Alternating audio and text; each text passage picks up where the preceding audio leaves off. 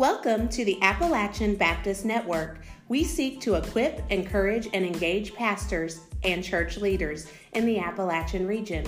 We focus on having conversations on church revitalization in the mountains and beyond. Your hosts are Matthew Jacobs, Brent Snyder, Jacob Gwynn, and Travis Tyler.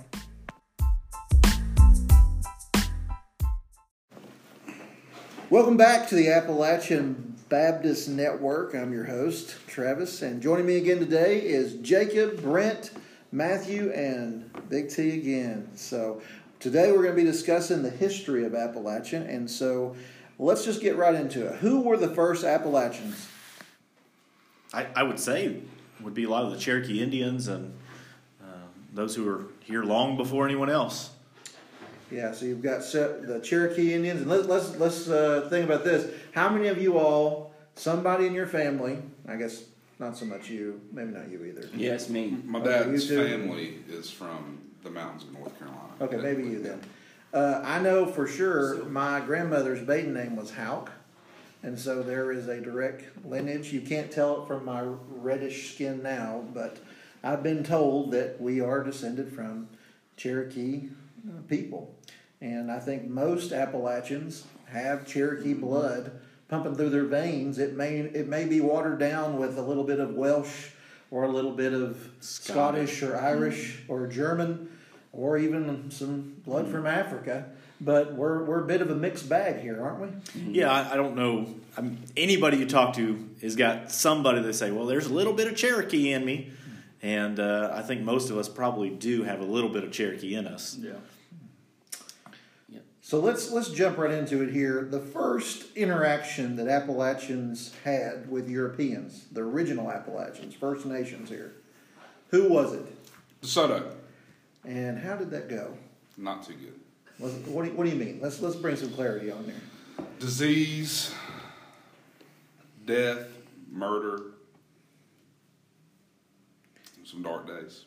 I think he was a little convinced there was gold in them there hills, wasn't he? Yeah, he was a little bit different. He came in Florida and made his way through Georgia, Alabama, into North Carolina, South Carolina. And he was in search of gold, as they found in the New World, but he did not know that the gold was not here. And still is not gold here today. that is debatable. I would say it would not when the sun comes over the mountains, that is gold to my eyes. Or in my case, the real gold is the brown trout. And the brown trout, there you go. But I think Matthew's on to something that even early on, I think with just Appalachian culture is just this exploitation. Mm-hmm. Yeah, so DeSoto comes through here. He's gold crazed, looking for this gold. He's torturing Native Americans, trying to find it, and unsuccessful. Ends up packing it up and leaving. But then we see waves of Europeans settling into Appalachia. Well, this creates a bit of tension, right? And in the mid-1700s here, we see waves of people coming in from Scotland, from Ireland, Western European, from Germany, and we also see Africans being brought in, right? They're being brought in on the slave trade. So we're seeing quite a bit of diversity entering in here, but tensions are mounting between these white settlers and their Cherokee counterparts. How does this end? The Trail of Tears. One of the darkest moments in U.S. history, perhaps, right? I mean, look, let's just call this what it is. It was really almost a form of genocide. Yeah. You have the Trail of Tears, the Indian Removal Act of 1830. In 1834, the majority of original Native Americans had either died or been relocated from the Appalachian Mountains. There was a band of about 1,400 Cherokee who fled deep into the mountains and became the forebearers of the eastern band of the Cherokee that remain today. And I think they're doing quite well with their casinos, right? You brothers over in North Carolina there? Yes, they are. And something else they're actually really, really good at, because we have students that wrestle. They're insanely good wrestlers. Really? Yes. Like over there, you get Swain County, Cherokee, that area, that they dominate. They dominate. That's good. I tell you what, we had to go over there for a class at ETSU, and I took one in Native American Studies. it was like all these senior adults just gambling away their Social Security, basically. I mean, some of them sitting there in diapers, and I don't know if it was because they had bladder control issues or they just didn't want to leave their lucky slot machines, but that's basically what it was. And it was sort of a sad thing. Anyway, moving on. We have the next major event in Appalachia is a major event in U.S. History, the Civil War, which was a unique thing. Well, don't forget the Revolutionary War. Well, I was going to talk about that in the stereotypes, but since you opened it up, let's go. Yeah, well, I'm just thinking as a Tennessean that we were the volunteer state, and I think it's important to remember that many mountain men came over and in Tennessee and West North Carolina who helped fight and in the militia and in many ways helped our nation gain its independence. The Over Mountain men were considered brave, and it was their long rifles that helped win the Revolutionary War and drive the British out. So the Civil War is next here, and in the Civil War we see a unique thing happening in this area, which is like northeast Tennessee and I guess northern western North Carolina. Is that how you say it? Northern western, or is it northwestern? Northwestern. Northwestern. Okay, I didn't know. I mean, you like to throw the urns in there. I didn't know where the line was. So, if you're going to be the host, you need to know where you're going. All right, excuse me. Go ahead. But so here we had families that were split between North and South, right? Mm-hmm. Yes. I mean, almost like across the street. I mean, they say it was a war brother against brother. Well, it was felt right here in central Appalachia. Let's talk about what happened after the Civil War is over. How did Appalachia do? Well, history, they talk about Reconstruction and all the poverty, but the reality is most of the region was poor to begin with, so in some ways it wasn't like there was a major effect. If anything, it was more the effects of, I think, families being split apart by the war and even some of that identity that people had with each other being fractured. The Appalachian Mountains offered some good resources. Mm-hmm. There was timber here. There is coal here, or there was. I guess there still is some. There is hydroelectric power would later be developed. Yes. Speaking of which, let's talk about the hydroelectric power. A lot of people in Congress talk about renewable energy like it's some kind of a new concept, but we've had hydroelectric power in Elizabethton for 100 years, Jacob. I mean, something like that. Oh yeah, it's been well over 100 years since even our region where they flooded this here valley, and they lit up the whole city for us. Mm-hmm. There is a little bit of tension though on the hydroelectric power, right? Because I had a friend come in from out of town, and he just could not believe that there were 2 towns flooded at the bottom of Watauga Lake. Yeah, that there's still some animosity. I think that's one of the things we talk about the history of the culture or anything, is that in many ways, I think Brent alluded to us in an episode or so ago, is that it's hard to get over generations of frustration and anger, and the same is true today, that there are people who are still frustrated about their town being destroyed so that the lake could be put in, the dam could be put in, and really bring electricity everywhere. So this is the thing. From an outsider's perspective, people loved TVA with what they did building that, because what it created was the best year-round fly fishing streams in eastern North Carolina with the South Holston and the Watauga River.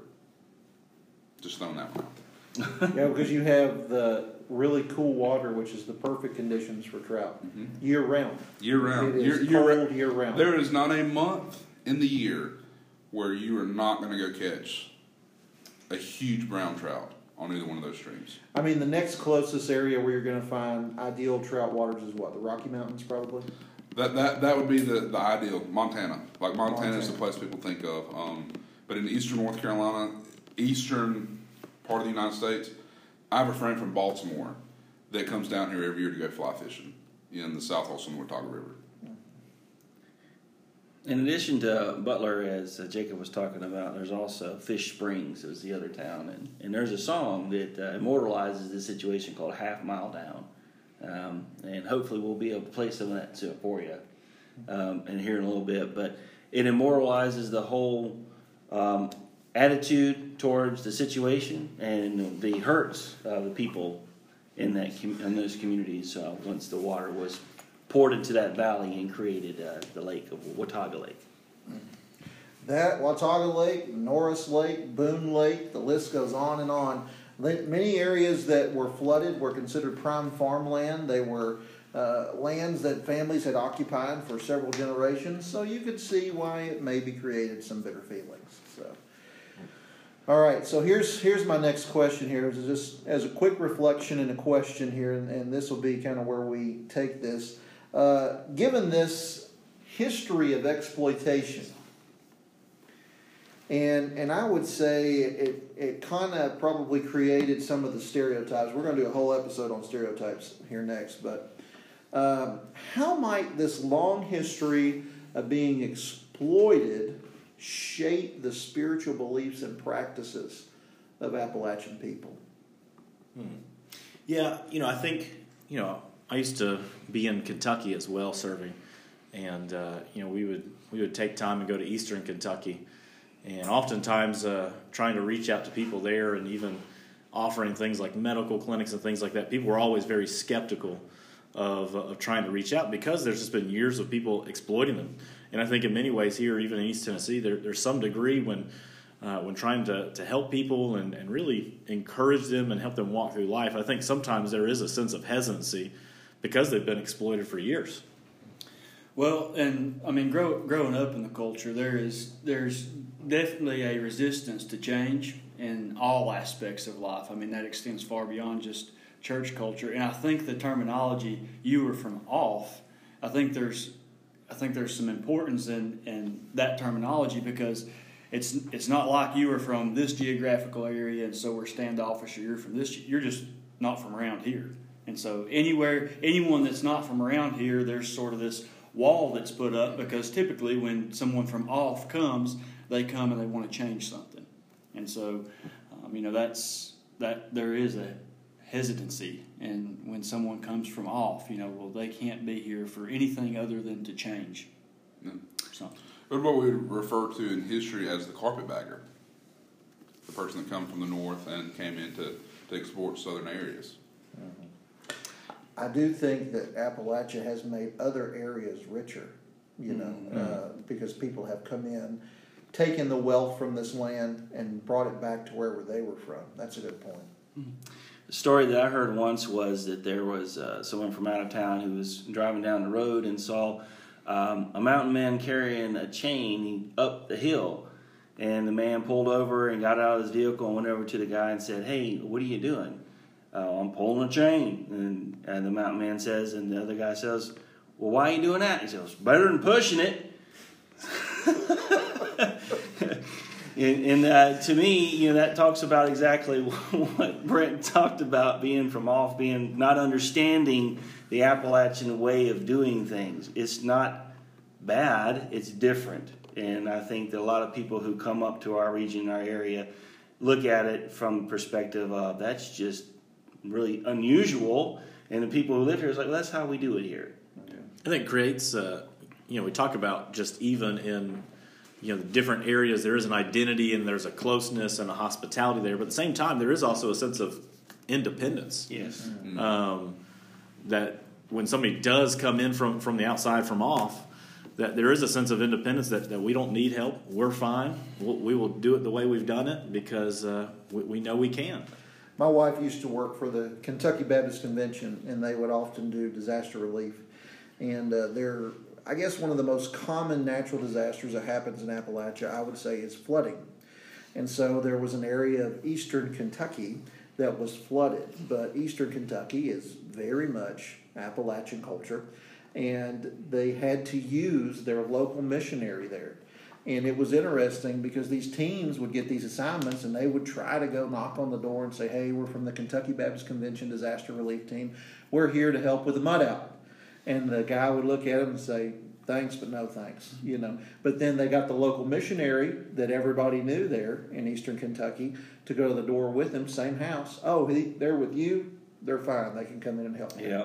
So it's almost like a hesitancy to even let people help unless somebody from Appalachia that they know and trust will vouch for them. And I think it's tied to that long history of exploitation. Yeah. And I think that it connects to the church too. You think about in the church that oftentimes, I think about here in Tennessee, East Tennessee, is that our own state convention. Oftentimes it's those are boys and their ideas here in Nashville, and we've got our own ideas. And so oftentimes you can have better meetings with churches and encouragement through just local partners and people that understand just the culture, as opposed to bringing somebody in from the outside. Well, I'm sure that's probably the feel over in Western North Carolina with state convention and Raleigh. That's where Cary. Yeah, you're exactly right. I know of churches having been working with many in the Western North Carolina area who they're looking for a pastor, and instead of wanting to go through Cary, they'd rather go through the local association, someone who knew them and understood their needs. And then sometimes a church is in trouble. Instead of reaching out to Cary, they would reach more local to maybe another church, specifically through the association. So definitely the attitude is, you're from off, you don't understand us, and we don't want your help. It can sometimes be communicated. That's even reflected in the giving in Avery County. I mean, it's not just one or two churches. I would say that maybe even as many as half the churches in the Avery Association give more financially to the ABA, the Avery Baptist Association, than they do to the state convention or to the SBC, to the cooperative program. But part of that also is the identity is, if we want to look politically, the mountains of North Carolina, with the exception of Boone and Asheville, are about as hardcore red as you're going to find politically. Mm-hmm. And so when they see Raleigh or they see Cary or they see any of the other big cities, they see them as flaming liberals, and that we don't want none of that here. That's just not going to work here. But the funny thing of it is, in this last election, most of the folks that were voted in fact, Watauga County, who typically would be red, it actually turned blue because of the influence of the university and in the school, what's going on there. It's just, I think one thing that you find too is makes Boone unique, and maybe somewhere here also in East Tennessee, but it's basically that you got the locals who are very conservative in the way that they do things and are having to deal with these folks from off who are not conservative. There's a deep line drawn in the community. In fact, you've got about 19,000 students and professors and staff at ASU, and there's about 18,000 actual residents who live and work in Boone. So you've got an interesting sort of balance going on there.